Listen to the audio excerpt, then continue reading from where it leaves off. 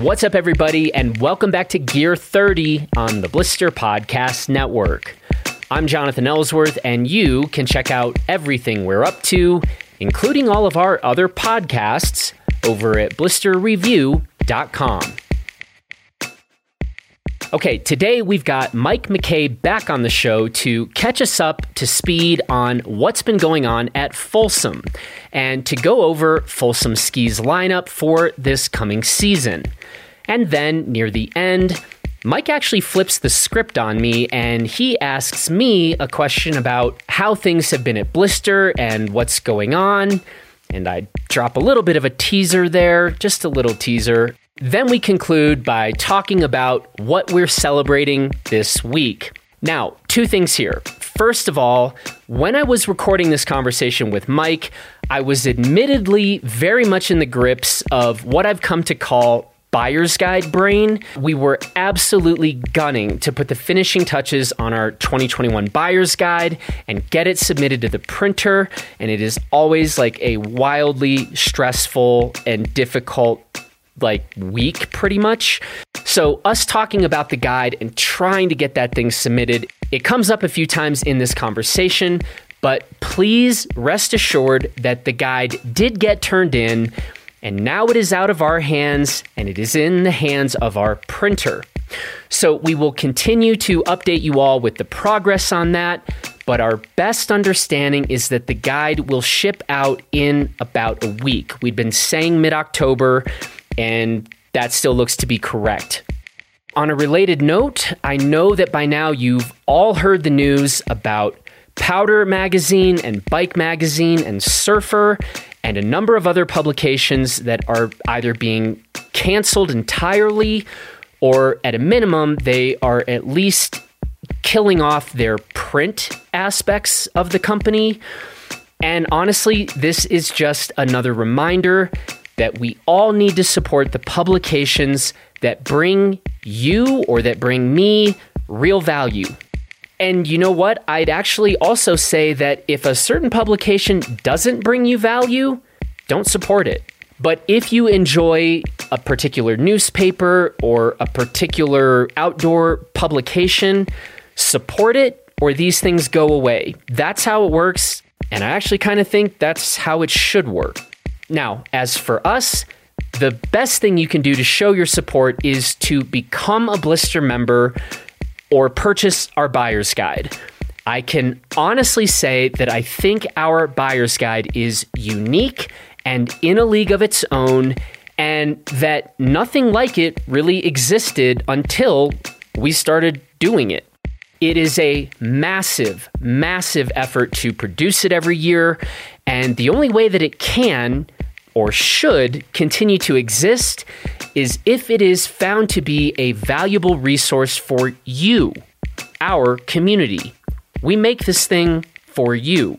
So anyway, you can become a Blister member on our site, and a Blister membership includes a print edition of the buyer's guide, or you can purchase the buyer's guide individually. Okay, one other thing. Many of you know that we here at Blister are based in the Gunnison Valley of Colorado. And you know what? You could be based here too and live and work in this mountain town that we certainly love, since COVID has dramatically changed how the world is doing business, and many people are now working remotely. So why not live in a place you've always dreamed of? The Gunnison Valley is located between four spectacular mountain ranges with over 750 miles of biking and hiking single track. We've got world-class skiing and an award-winning school system. So imagine waking up here every morning, no traffic, no crowded trails.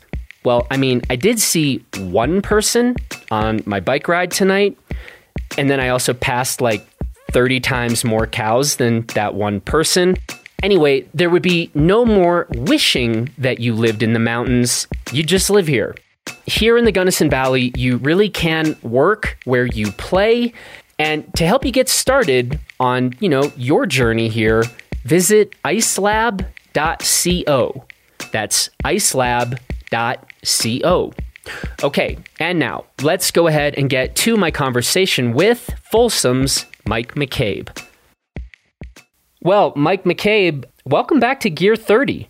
Yeah, excited to be here, man. I think this is, our fourth? You're kidding. This is our fourth? I was thinking about it earlier today, and I know the first one that we did was kind of that roundtable discussion that we had with Mark from Parlor and Pete from Wagner. Mm-hmm. That would have been probably 2015, if not 16, so quite some time ago. And then we've had a few conversations since then with our primary Hammer edition and then our Blister Pro 104. Yep. So, yeah, this is number 4. Becoming a fun kind of annual for us here.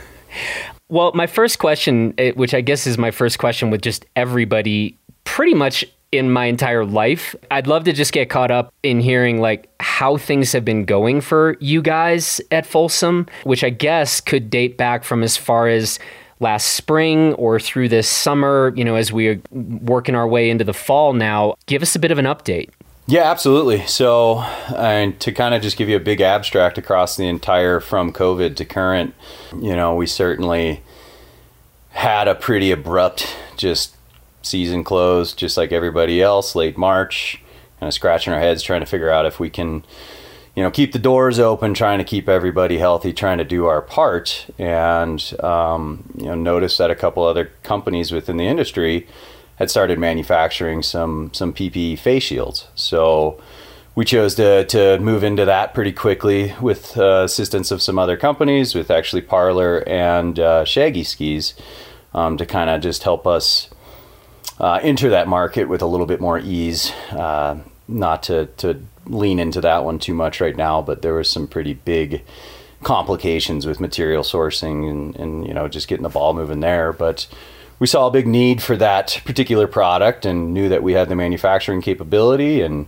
we're capable of keeping our doors open and building those things safely. So we did that for a few weeks and pretty quickly pivoted into more like plexiglass partition PPE manufacturing, just as we kind of saw the bottom fall out on those face shields. Really just the market and the need for them got just saturated quickly, and we saw kind of a different place that we needed to insert ourselves. So we segued into that, and that has kept us extremely busy on top of ski manufacturing and sales up to current. That said, outside of really just April and May, we've had record-setting ski sales months. Our summer's been extremely strong. We've been busier than we've ever been in the past on a smaller staff. I did furlough a few guys up front and brought everybody back as fast as I could. But yeah, it's been a pretty wild just ride throughout this entire summer, seeing ski sales, being higher than years past and, on top of just all this different PPE manufacturing. And then I guess above all that, we decided to completely rebuild our entire shop.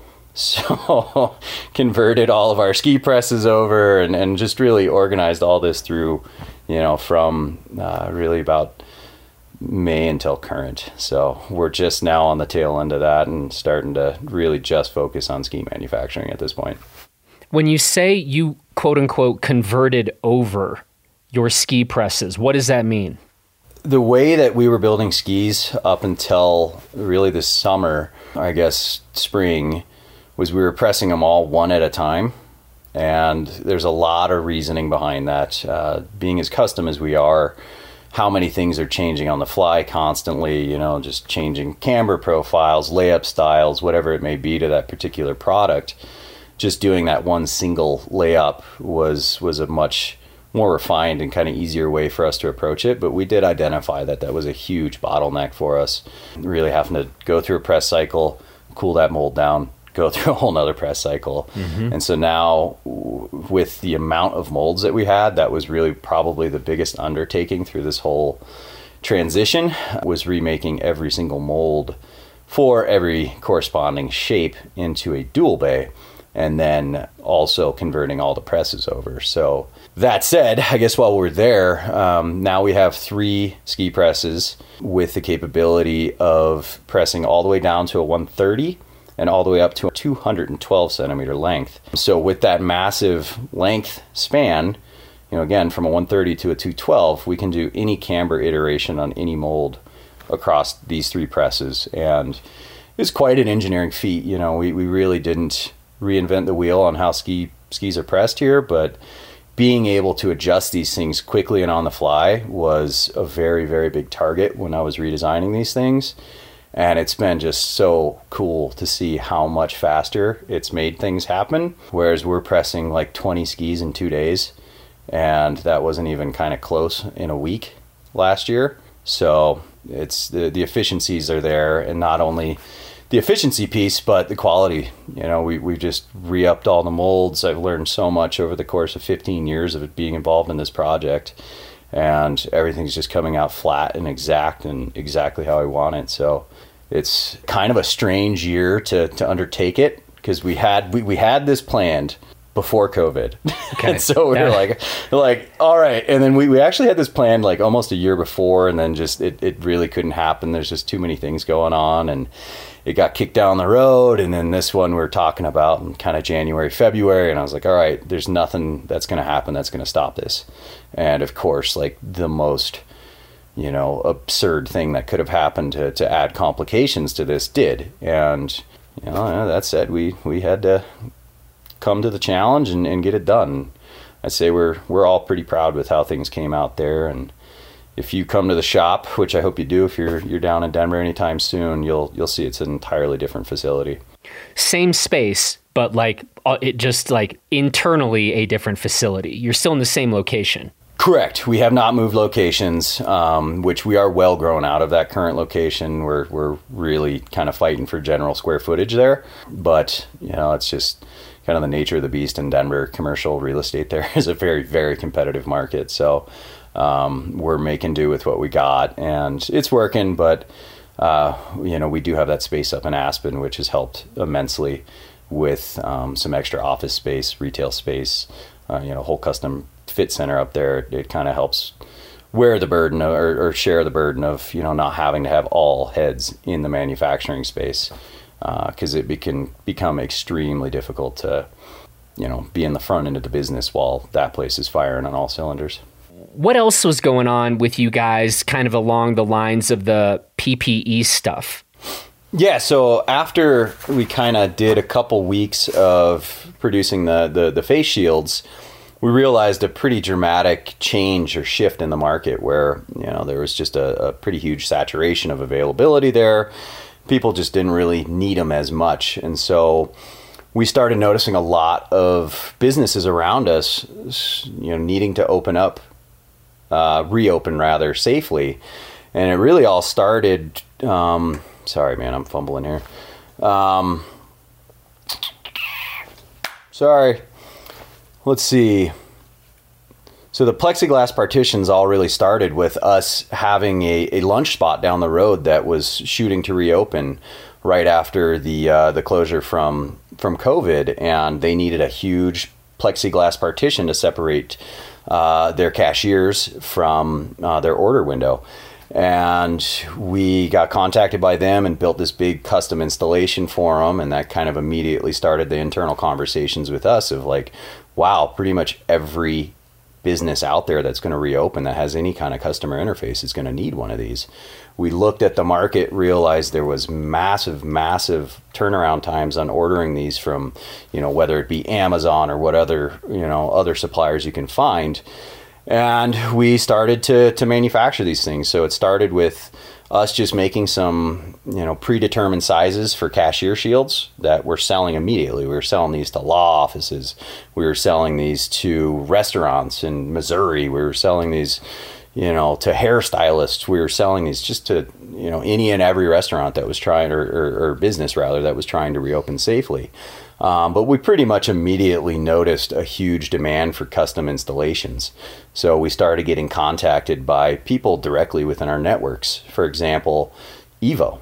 They've got a huge brick and mortar here in Denver, as well as one in Seattle and one in Portland. And so they're faced with some pretty interesting problems of like, how are we going to do boot fitting this year? That is a very, face-to-face situation. You're spending a lot of time with somebody. How are we going to do this safely? So it initially started with us being contacted by the manager at the Evo Denver location. He was like, "Hey, Mike, we know you're doing this. What do you think about coming down here and kind of, spitballing some ideas with me, and let's see what we can come up with." So we did a huge install for them to really outfit 100% of their boot fitting situation, which it was extensive. It was a lot of work. It was a lot of material. And after we did it, lo and behold, Bryce, top brass at Evo, shows up to Denver and is like, "Holy cow, what have you guys done here? This is great. Do it to the other 2 locations." So we were a little bit reluctant to take on the full contract because there's just so many complications in shipping these really large things all the way out to Seattle and Portland. But long story short, we were able to complete them in a very quick period of time and got these things shipped out. And it's pretty cool, a very cool feeling to be a custom ski manufacturer that's assisting in a retail location to be able to do their job. They were kind of in a weird position for a very long time where they're like, "We don't know what to tell clients. We can't safely do these boot fittings." And then now they have a solution. So that was a really, really unique one. And, it's been a pretty wild experience in general from, just understanding this entire kind of supply chain of this material and how tough it got for quite some time to even source clear plastic material.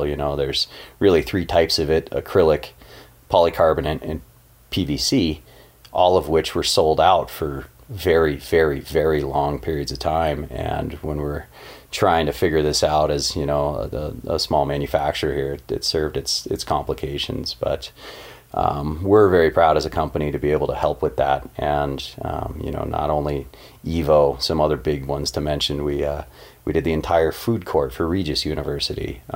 We've helped out with a lot of schools, just tons and tons of different businesses. So it's been very cool from a community to really a countrywide level to know that we're actually assisting in, getting businesses back open to the ability to do what they're supposed to do safely. So I think the last time you and I were talking, you were just beginning to mention the Aspen shop or had just opened it, something like that. But give us a little bit of an update on that. Like, what is that for people who might not know? Yeah, absolutely. So if memory serves, I believe our last conversation would have been September of 19. So, a year and a month ago. And that was right when we were putting together the final plans and the final structure of how we wanted this to shape up. So essentially what the space is it's a seasonal pop-up. So we're not committed to a 12-month, leasing situation there.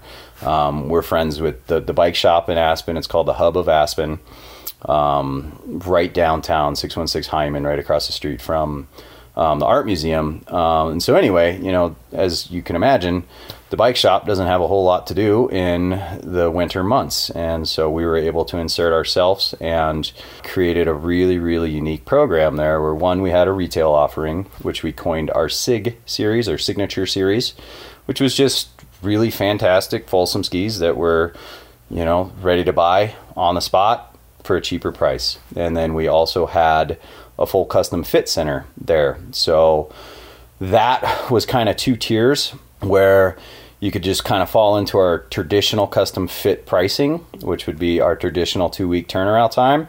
Or if you remember this, we offered that totally wild 2-day turnaround time, which, came with a price. It wasn't totally drastic, but when somebody would come in and if they had that order completely in our hands by 3:00 within that business day, we would have skis up to Aspen within 2 days. And that, I know when we talked about that, yeah, you were like, you're insane.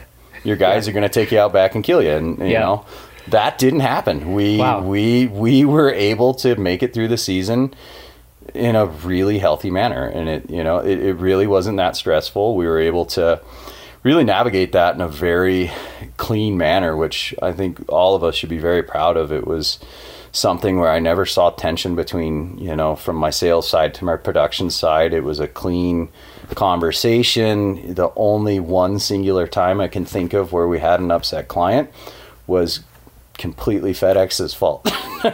Okay. They missed the mark on getting some skis delivered when they were supposed to. And, we had to, fall on that sword and say, okay, here's what happened. You're going to, get a refund for this piece of money. But that was the only single complication there. So to kind of drive back to what Aspen is we're going to reopen it this year, starting in November. We're going to be taking on a little bit more space, a little bit more office space as well. And we plan on operating all the way through April. So it was a bit strange last year with the forced closure.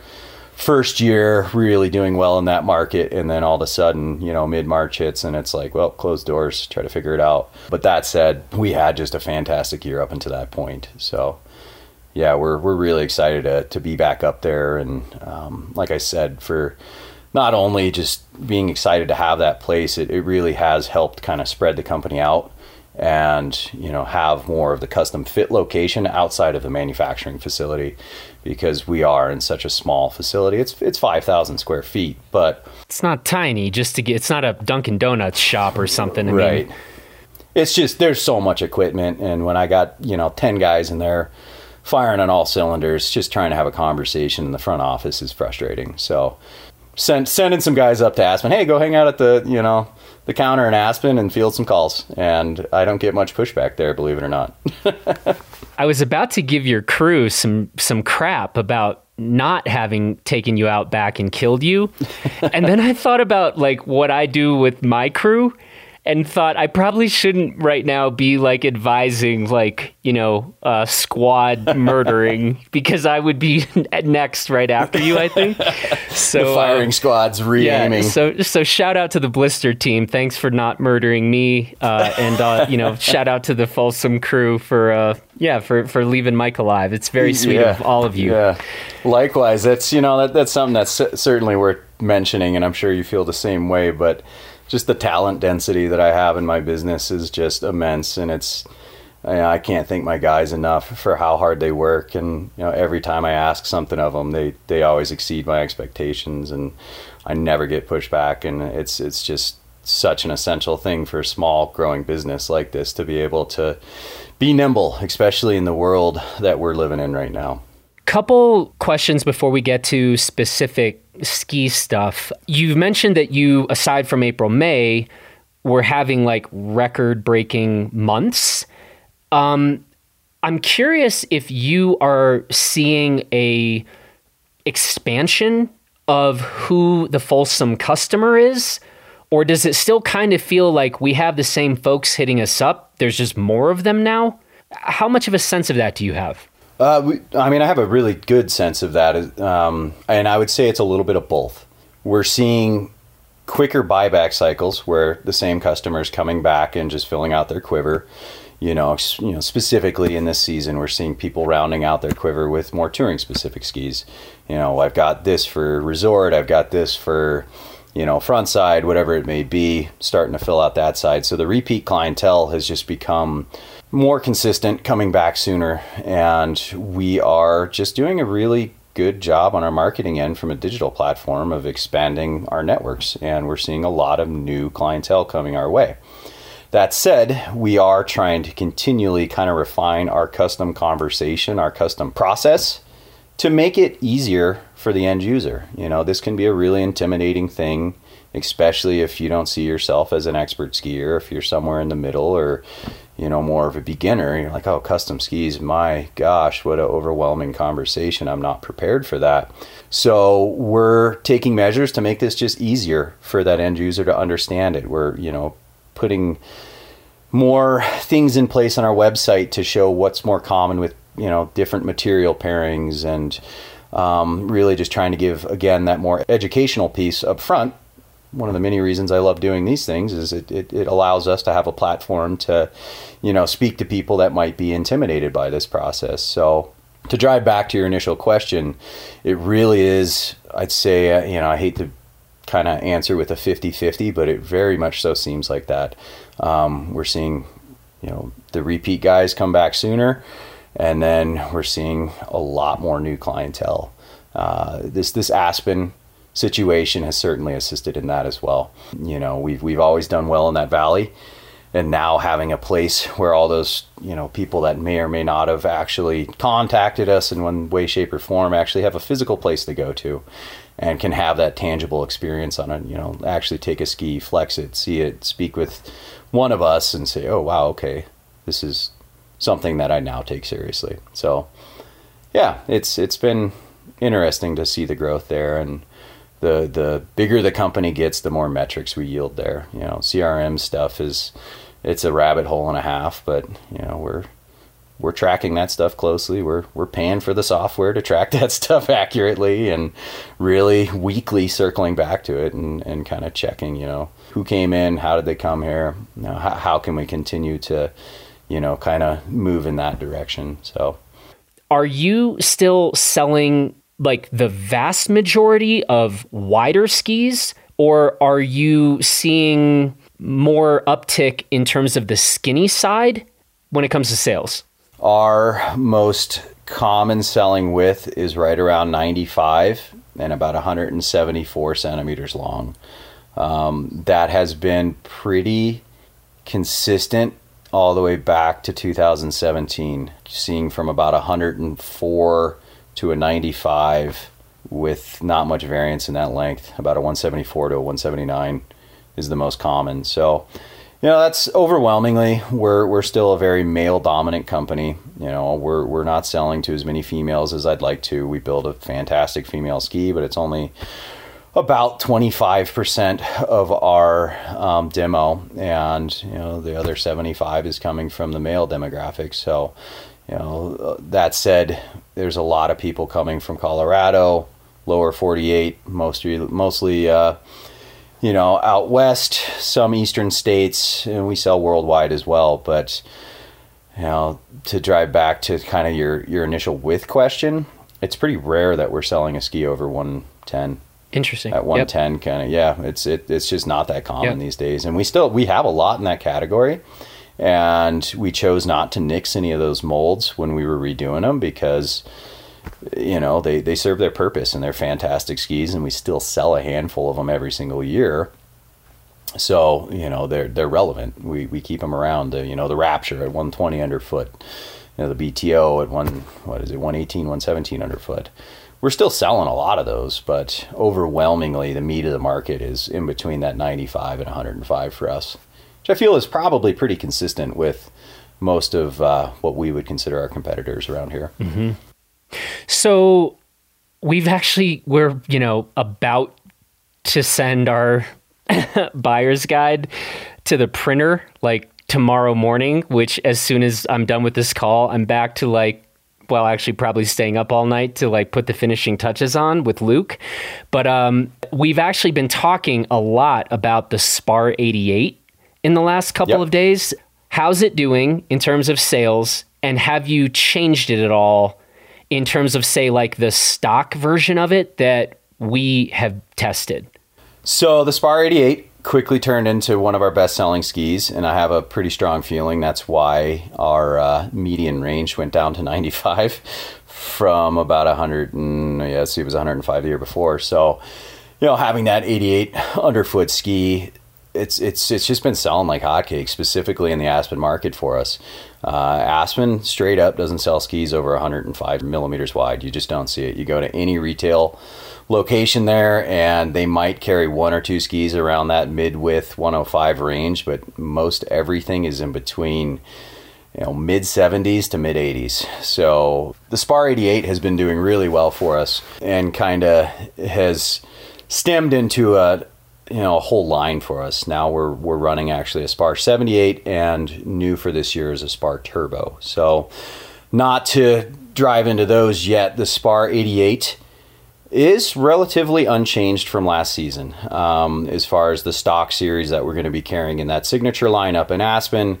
It's going to be a very similar ski to this year. That said, we are going to be offering an entire different iteration of that ski that is going to be very touring or backcountry specific. So what we have found with this Spar 88 is it makes a very, very good lightweight kind of do everything setup. We've had a couple athletes get out on these, and we can build a pretty sturdy Aspen Bamboo 100% carbon layup Spar 88, that's only coming in at 1,1500 grams, depending on the length we're going for here. And it's still a substantial ski. It's not, so light that it's fatiguing on the way down, but it's taken a lot of weight out on the uphill. So we see that this, clearly is kind of the way the market's trending this year, with the unknowns of what's happening. And the resort's opening. Are they going to close? Who knows? Are they going to continue to, groom and allow uphill access? So, with not totally knowing exactly what's going to go on with, all these different announcements, we find it pretty important to kind of lean into that side of things and start to put some more effort towards our touring side. So that Spar 88 will be offered in our signature series up in Aspen in a touring full carbon option, as well as the primary 104, which, if you recall, all started with our conversations around the Blister Pro 104. So we noticed that ski was doing really well for us. It really fit within our primary line, so we decided just to name it, kind of within that vein as the primary 104 for custom builds outside of the Blister Pro. And we found out that ski was a fantastic touring ski. It paired very, very well with having that Aspen Bamboo core, 100% carbon layup, as well as a touring tail. It's just kind of that most desirable width for most people that are getting out into the backcountry. So that is the ski that we're going to have complementing that Spar 88 for the touring specific line that we will carry up in Aspen. So we'll have that 88 underfoot and that 104 underfoot category covered for backcountry. Well, part of my interest in asking you about the Spar 88, I would like the rest of the ski industry, and I know that a lot of folks in the ski industry are listening to this podcast and to this conversation. Sometimes the way you get ahead in the world is by not changing. And you don't know this because I haven't told you, but that Spar 88, that basically just in a way went up a notch in terms of, awards and its standing in certain categories, because other companies changed their skis. And it's not even that they changed it into something bad, but it's different enough that that Spar 88 now, it is the most versatile all mountain ski of its width in our entire buyer's guide. And and I'll say, that was always the title held by the previous Blizzard Brahma. I'm on record. I've said it for years. I thought that ski was unbelievable. And we've always been but the Spar 88 is right there. Well, Blizzard changed the Brahma. And in fairness to them, it is a very good ski now. It is just a very different ski. But when we're talking about recommending somebody that wants a ski that's skinnier than 90 millimeters, that's good on groomers, but actually is very comfortable off-piste, it's now definitively that Spar 88. It's actually now the sub 90 millimeter all mountain ski. So there you go. You're welcome. That is a huge compliment, man. Seriously, you have not told me that, and that is music to my ears. And there's a lot of reasoning behind why we don't change skis just year over year. We're not motivated the same way that most companies are. I don't have marketing teams pushing me around saying, hey, we need something new to put into this ski so that we can sell it as something totally different. It's no, we hit the nail square on the head on that one, and I'm confident that we did, and this is what it is, and this is what we're putting it into our lineup as.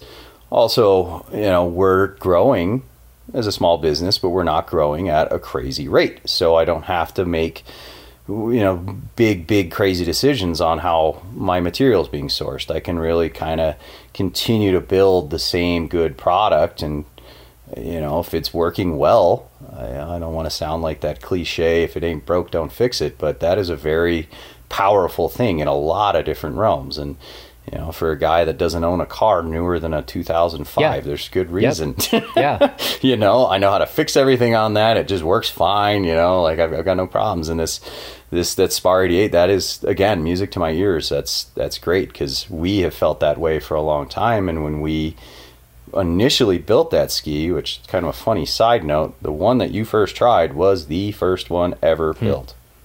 Prototype number 1. That's how good we got on that one. Literally first try. Yeah. So when we built it, we had very clear targets. We had, you know, that Brahma. You know, that's our clearest target there. You know, handful of other ones.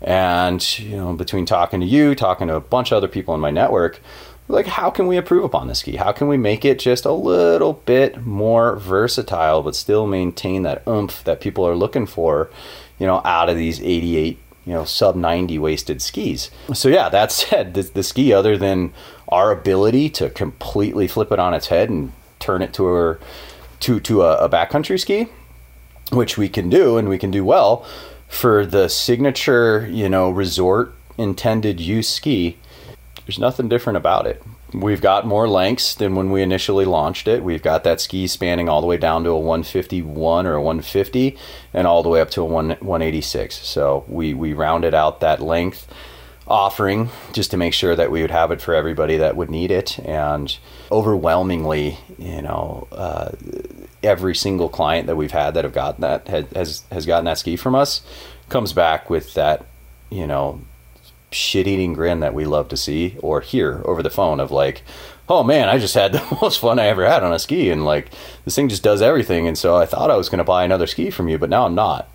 Like, oh darn it, that one's too versatile. But yeah, man, that's really exciting to hear, and that's you know, one of the many benefits of being a small company like this, that we don't have to be changing things just to say we changed them and then have to talk about it, and you know, like, well, we did this just slightly different, and you know, it may have moved the needle in a good way, or it may have, you know, counteracted what we were going for here. So good to hear, man. That's awesome. You mentioned we got a 78 now, and so is this basically like, yep, we just kind of shrank the 88 a little bit? What did you do to this new model? That's exactly. We literally just took it down 10 millimeters across the board. So took it from that 88 underfoot, and just likewise in the tip and tail. So really what we saw here was one, we're getting a lot more ski professionals coming to us, you know, PSIA guys that are looking for skis that they want to be teaching on, just really rounding out our offering for people that are skiing on the East Coast. We have a pretty healthy following there, and you know, people that are skiing on 105 wasted skis out there, that's not as common as you see around here. And you see a lot of people in between that 85 and really 65 realm. So we wanted to have an offering that was a little bit more accessible than a lot of skis in that realm. Whereas, you know, your kind of Stokelys and other skis that do well there, they have a lot of metal in them. They're really unforgiving. You know, they're, for lack of better terms, kind of Bush League race skis, which some people love, but other people just want a reactive, narrower ski that's just, you know, more accessible, and something that's not going to kind of rip their knees apart when they're not in the right turn shape. And it just gives you better, you know, kind of dictation of how you want to use that ski. So we've seen great success with that. And we initially just launched it with just a few lengths. And then again, we've rounded those out and offered a bunch more shorter skis as well. So yeah, that 78 has been a really cool addition to the lineup. And it's kind of fun to, you know, constantly see those are coming through the production line more and more and more.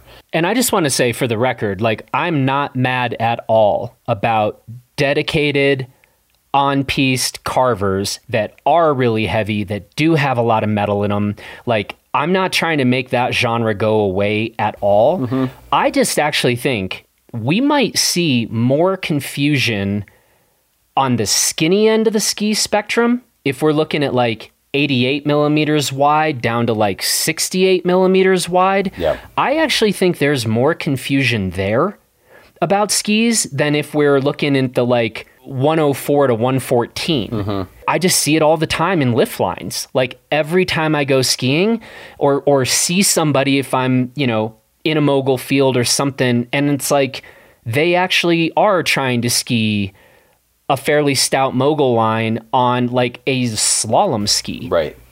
And it's like, I'm guessing you don't realize that you're trying to like eat soup with a fork right now. Right. That's a great analogy. We've really tried, and in our buyer's guide and in our reviews, like try to really point out, like, don't take this thing off piste. Like, don't take this thing off groomers. And if you don't, and you're cool, you want a dedicated groomer ripping carver, there's some phenomenal tools out there. But it's when these companies sometimes market these things as having far more versatility than they actually have. It's terrifying. Like, it's terrifying. And I think sometimes people skiing this stuff are like, I'm a terrible mogul skier. It's like, well, or you're just on a super terrible tool to try to go ski bumps, like, at all. Well, and absolutely. And that's why we didn't create that ski to compete with that. You know, we wanted this to be a versatile 7,800 foot ski. We didn't want it just to fall in line with like, here's a really heavy, very specific, you know, metal dominant construction carving ski. We wanted something that's like what? We want the precision and speed of a 78, but with the forgiveness and accessibility of something that can allow you to navigate the whole mountain when you want to. And not just feel like, oh man, I just went off piste slightly and I feel like I'm just hanging on for dear life, and I you know, my back and knees are already hurting because I just can't control what's underneath me. So, you know, we own up to that too. When somebody's like, you know, hey, I'm looking for this. It's like, well, we can do that, but I haven't created that product yet. This is where we wanted to be in this market, because this is, you know, really who we are in this market. We're not appealing to, you know, that side of things, of just the carving side. And as much as I want to start to get into building race stock skis and stuff like that, there's a lot of competition there. There's a lot of good options.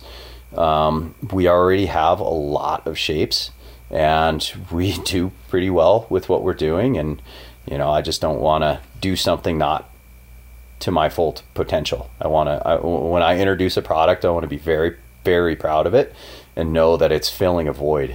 And go try to find something else like that Spar 78 on the market. It's almost not out there. You'll see some people look at them, especially in our Aspen location. I keep driving back to that because that's certainly added some interesting conversations for both me and Max Tabor, who's managing the space up there. It's like, well, you know, we get a lot of pushback on the camber profile. And it's like, well, yeah, why don't these people go take these skis around the whole mountain and then come back to us and not just go ski a groomer and say, well, that wasn't like that Kesley. Well, it wasn't intended to be. You know, it was intended to make this ski way more, you know, fun for them to be elsewhere. You know, they want to go ski a quick bump line. They want to do face to six. They can do that now. They're not stuck doing the same run. So, yeah, we're stoked on that ski. And then, you know, I'm hoping you're going to ask about our latest Spar. So, yeah, let's talk about this Spar Turbo. Yeah, so we're super excited about the addition to the Spar line with the Spar Turbo. It is 94 underfoot. We chose not to just go kind of in sequence of, you know, Spar 78, Spar 88, Spar 94, because this isn't just a simple addition of, you know, that 88 to 94. We really made this a very standalone product, and Turbo seemed like a very fitting addition to the name, as it's got a very fast turn radius ranging from 11 meters to 15 meters in the longest length.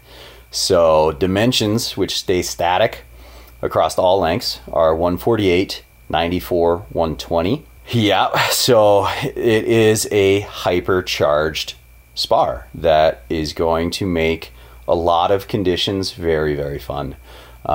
This is actually something that we built, something very similar to this in 2013, and we never really brought it to market. It was something that we thought was just a little bit too much of an outlier, you know, didn't really think it was marketable, but we had already done it, and we ended up building kind of a fair amount for different team members, personal use around the shop, and we coined it the party carve, because that kind of is what it wanted to do, was make you party and carve. And this ski, again, was built in 2013, very similar dimensions, with a 90 waist, pretty much symmetrical in the tip and tail. I think it was 144, 90, 120 or 118, something like that. But more or less the exact same concept. And, you know, kind of as we've evolved as a company and we've all evolved as skiers, we really saw that this looked like a very, very fun ski to have in our lineup. And we thought it would really speak to our clientele as well. So the whole purpose of the ski is kind of a mid-waisted ski that's got a very fat shovel with a fair amount of taper all the way through the tail, so that it can literally rip carving turns in soft snow, because you've got so much support there. What we suggest with this camber profile is something very similar to the Spar 88, just that directional rocker, a little bit of favorable rocker up front, positive camber underfoot, light release in the tail, which is going to create a very fun POW ski, believe it or not. Sure, are you going to want to go ski this on big AK, you know, high pace lines? No. Like, you don't want that much side cut when you're doing that. But you know, for a lot of what you're skiing in Colorado, specifically the Front Range, this ski is going to be such a hoot.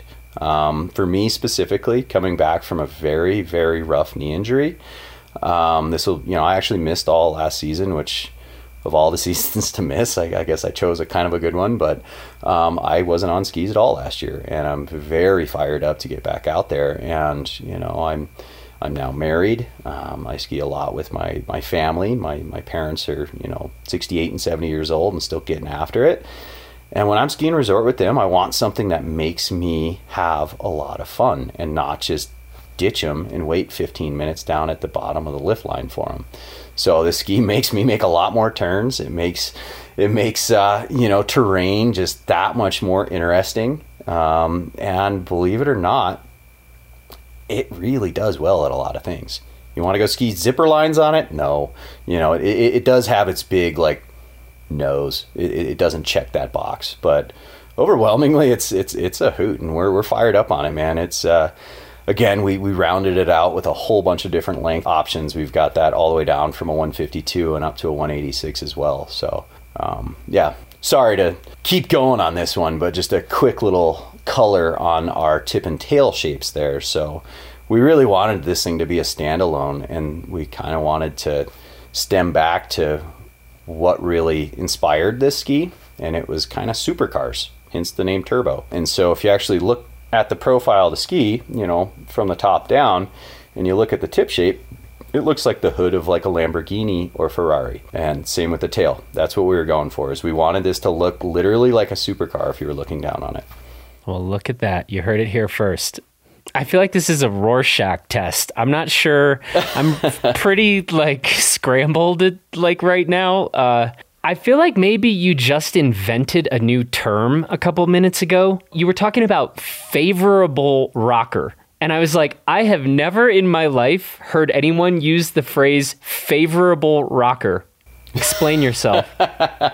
Absolutely. I definitely can't get away with just making up terms here. It's something I've brought into my custom conversations a while back. Really? Yeah. It's you talk about favorable rocker. Rather than getting into exact metrics with people that don't want to go there, you know, of like, here's your tip height and the splay that it's aggressing into the ski. A lot of people, believe it or not, are just like, no, I don't really. No rocker. I don't want to have that conversation. Right. You know, okay. you're the expert. You just tell me. And so I say favorable when they're looking for that, of like, it's got enough rocker in the tip to make this a very functional ski. Where okay, I thought what I thought you were going to say is not just that people are like, hey man, I don't really know the details, or if you start talking about splay, I'm not totally sure what you mean. I thought you meant that if customers came in and were like, I hate rocker, I am anti-rocker, I do not want any rocker, that you just started calling it favorable rocker as opposed to like unfavorable or the terrible kind of rocker. But that's not exactly. It's just if you don't really want to get into the weeds about splay and right, and the numbers, we're just going to call it favorable rocker. Yeah, exactly. It's kind of just my personal ism of, okay. You know, when somebody is like, okay, I understand rocker, but I don't want to get into the technical side of it. I'll just say favorable, because it is favorable. It's gonna work favorably for you. When we get off, I'm going to tell Luke we've got to like redo the whole buyer's guide, and we're just going to use favorable rocker like 100 times in the guide. Yeah, and in all seriousness, that's absolutely something that we've identified as a company a number of years back.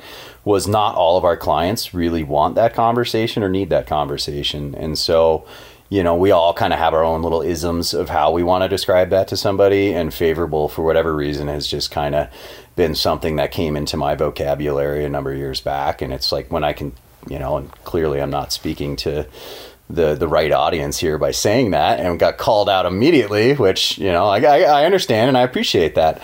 But you know, that is something that was a useful thing for us to go through and say, okay, like, we need to identify when this conversation needs to be had. And we also need to identify when we just need to make it more accessible and just make a quicker connection to that client of like, look, this is going to work for you. And if you'd like me to really get into the weeds here, we can. But, yeah, funny. It's one of those things that, you know, comes out of your mouth, and it kind of just becomes habit, and you don't think twice about it. And then I say it to Jonathan Ellsworth, and I go, oh yeah, I probably shouldn't have said that one. I can't wait for like the first time in a review I use the term unfavorable rocker. It's going to happen. It's going to happen at some point. I don't know when, but keep an eye out for it. Well, and that's, you know, that can be you know, understood in much different directions. That can mean too much rocker, not enough rocker. Yep. Who knows what that means? It's an unfavorable rocker profile. It's unfavorable. We've got more skis to get through here. So where are we going next? So outside of the Spark Turbo edition, a new offering for this season is we added more lengths to that primary 104, which I had mentioned earlier.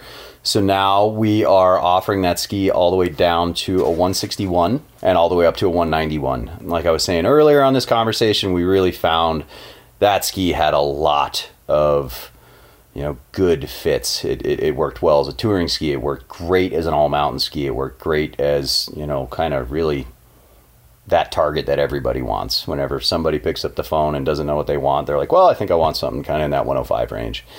This was a great seller for us last year. We identified we didn't have many short lengths, so we decided to round that category out and bring in some shorter lengths so that we could kind of fill that side out. Outside, some more favorable lengths. Some more favorable lengths, one might say. Yeah. And again, that ski really does well with our touring builds, our backcountry builds. So yet another motivation for us to add into that, because that one was really working well at the tail end of last season for that. And we're again carrying that in our Aspen facility with that backcountry style build. Do you have a ballpark weight on, say, a primary 104 touring edition, asking for a friend here, in like a 186? Like a 186 full touring build. So our Aspen Bamboo, 100% carbon, touring tail, all that good stuff will be coming in right around that 1750 to 1850 mark. It's like literally half a pound lighter than the Blister Pro right. per ski. And that's right on that threshold of where, I know you and I have talked at length about this. That's right on that threshold of where a ski needs to be, in my opinion, especially for, you know, that 186 length. If you go too much lighter than that, you're going to lose a lot of performance on it. And we can go there. We have that opportunity, but we really choose to focus on the performance attributes of these things and make sure that downhill performance is intact while giving you enough assistance in the uphill. So yeah, that is a lot lighter than the Blister Pro. I mean, those Blister Pros, it's, what are those things, 2,400 grams, right around there per ski. And that's always, whenever one of those or similar build is coming through the lineup, one of my Finnish guys is always like, gosh, my arms are tired. just finishing these skis is so much more fatiguing. And it's like, yeah, I know. Finish, guys. Stop your complaining. They ski good. Yep. Shut up. Yeah. But outside of other ski editions, that's really about it. We are now offering full packages this season, so that's something new. We went ahead and did some skins with Big Sky Mountain Products. Yeah. And we did some custom printed skins with them, so we're going to be carrying those in-house. We also ended up getting a lot of touring bindings from Marker this year, so we've got kind of their whole suite available for package buys on our deals, just to make it kind of a simple one-stop shop of, you want that kind of 50-50 resort backcountry ski, you want just that dedicated backcountry ski, we got you covered. So we, have really been focusing on that as a company to make this just that much easier so people don't have to be sourcing all these products from different places. We're really fired up on these skins. We used one of our floral prints off of our graphics page, so it's just a unique skin that you've never seen out there. It's just a bunch of flowers, really fun. As you can tell by our graphics page, we don't try to take ourselves too seriously there. And so it sounds like maybe the biggest other thing is just the touring construction, because people can go that route in any of the shapes. Is that right? Absolutely. And that is something that has been there for a number of years. We've put some marketing wheels behind that, but not a ton. Again, not to sound like a broken record, it's pretty clear where the market's trending this year. So we're putting some more effort out there to make sure people understand that they can take their favorite ski from us and easily have it built in a, very backcountry friendly platform. So the combination that we like to do with that is, again, that nice, strong Aspen bamboo core, 100% carbon fiber layup. And then we do integrate a really light swallowtail, which we coin the touring tail, which is just really consistent to keep that edge or that skin clip connected on the tail.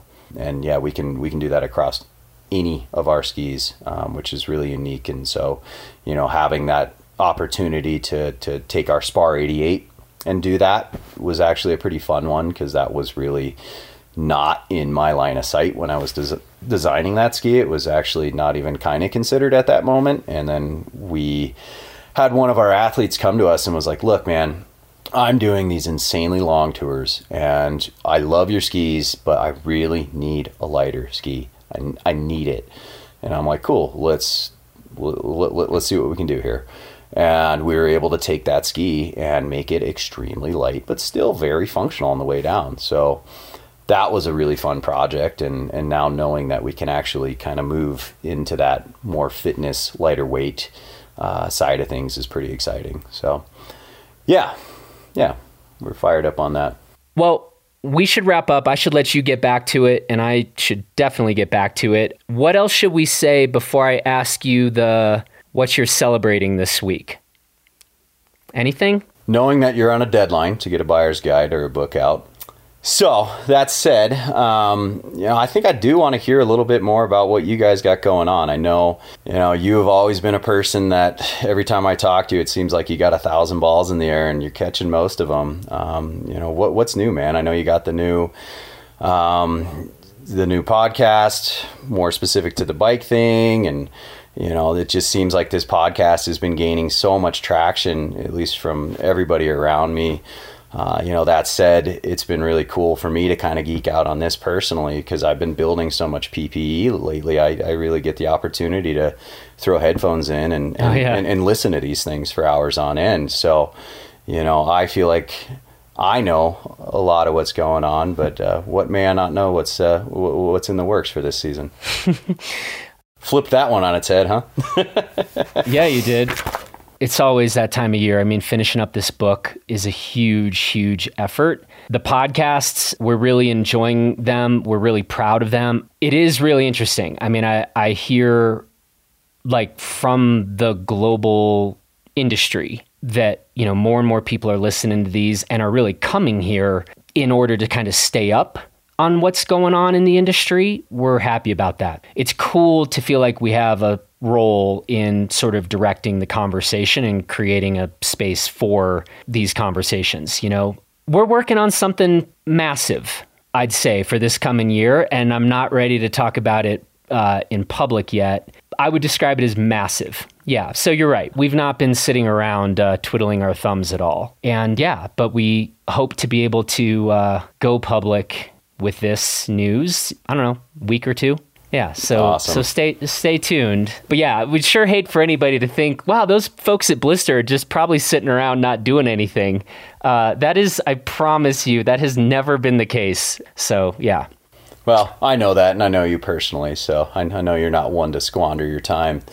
But on a more serious note, like, for an individual that's been in this industry for nearly 20 years, I, from the bottom of my heart, thank you for what you and Blister have done here. This is some of the most important work that I think this industry needed. And to kind of drive back to, the podcasts in general, I literally assign your podcasts, your Gear 30s, kind of all of them, as homework to my staff.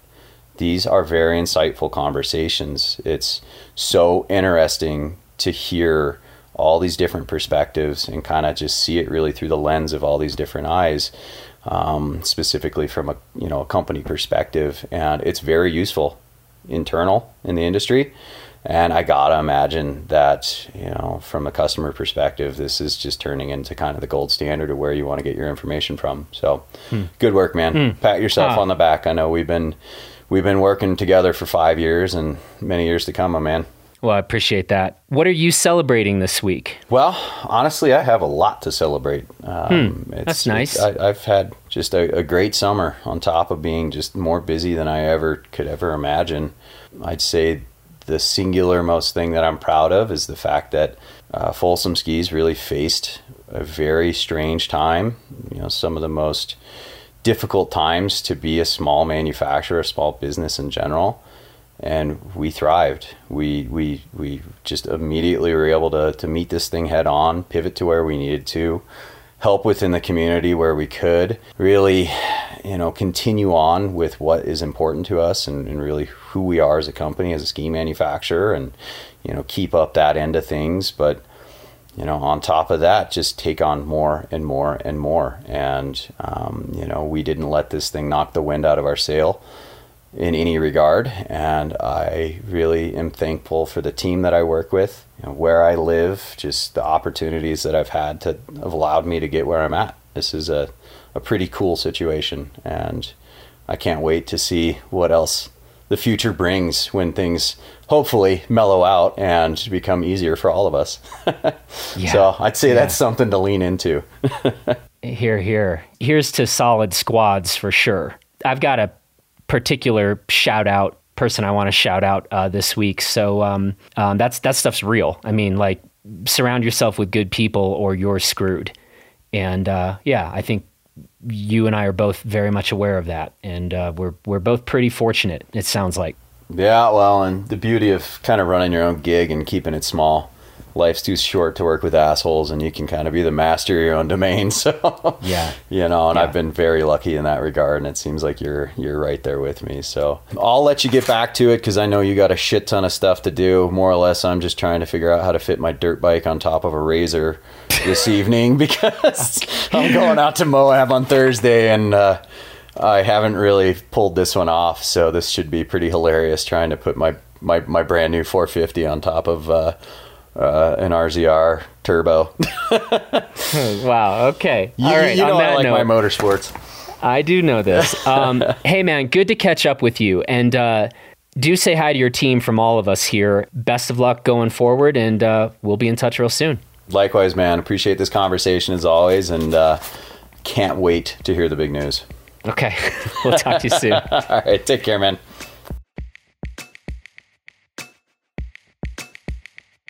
Okay, what we're celebrating this week, now it's my turn, and I am recording this at 9:06 p.m. Mountain Time on Thursday. And this week, I have in my hand WhistlePig's 12-year aged rye whiskey. Now, a couple weeks ago, I was drinking WhistlePig's 10-year rye, and that one, I always drink it with one big cube. It is a big rye whiskey. But with the 12-year, I take it neat, because this one, in a word, is smooth. Okay, so I've got my 12 year, and this week I've got 3 things. First thing, I am going to raise my glass to the Chicago Bears because they are currently hanging in there against the Bucks. We're probably not going to win. Last I checked, we just went up by like 1 point. We hit a field goal, but I am mostly just so happy that they finally benched Mitch Trubisky. Don't tell Mitch that, but man, that dude needed to go. Okay, second, I'm going to raise my glass this evening in celebration of getting our buyer's guide turned into the printer. As I said at the top, this is just a massive effort every single year, and I very much believe in taking a minute to celebrate anytime you get released out of the what I call the deadline dungeon and you turn in a big thing.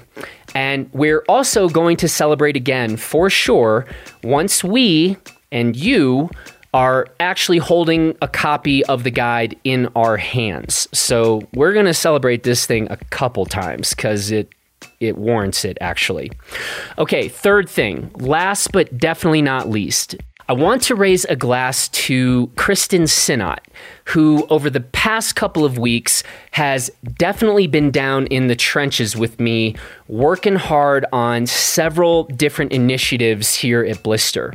So if you happen to appreciate what we're doing here at Blister, then you need to know that Kristen, who I am fortunate to count among my best friends and who I also love giving a very hard time to, Kristen is simply making shit happen here. So Kristen, thank you. We love you. You are one of my friends who literally helped me walk off of a mountain after I broke my neck. You are my valued colleague, and you are a big part of the reason why I believe that we have the best crew in the game. And now, while I think that your husband, Pat, is definitely cooler than you, and I am pretty much always on Pat's side when you two have a disagreement, like always on Pat's side, actually, I very much appreciate you getting in the trenches with me lately. We've been going hard, and Blister is simply better because of you. So tonight, I raise my glass to you, and then actually come to think of it, you and I were supposed to get on a call, like 10 minutes ago to discuss some other stuff, so I better wrap this up. Okay, to Kristen, cheers. And that is it for this edition of Gear 30. Thanks to Mike McCabe for the conversation.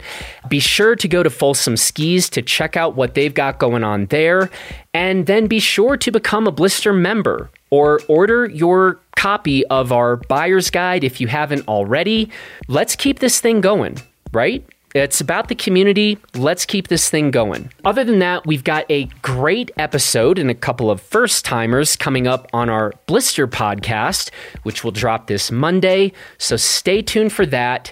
And then you all really, truly need to go check out our Bikes and Big Ideas podcast that we published yesterday about gravity scooters.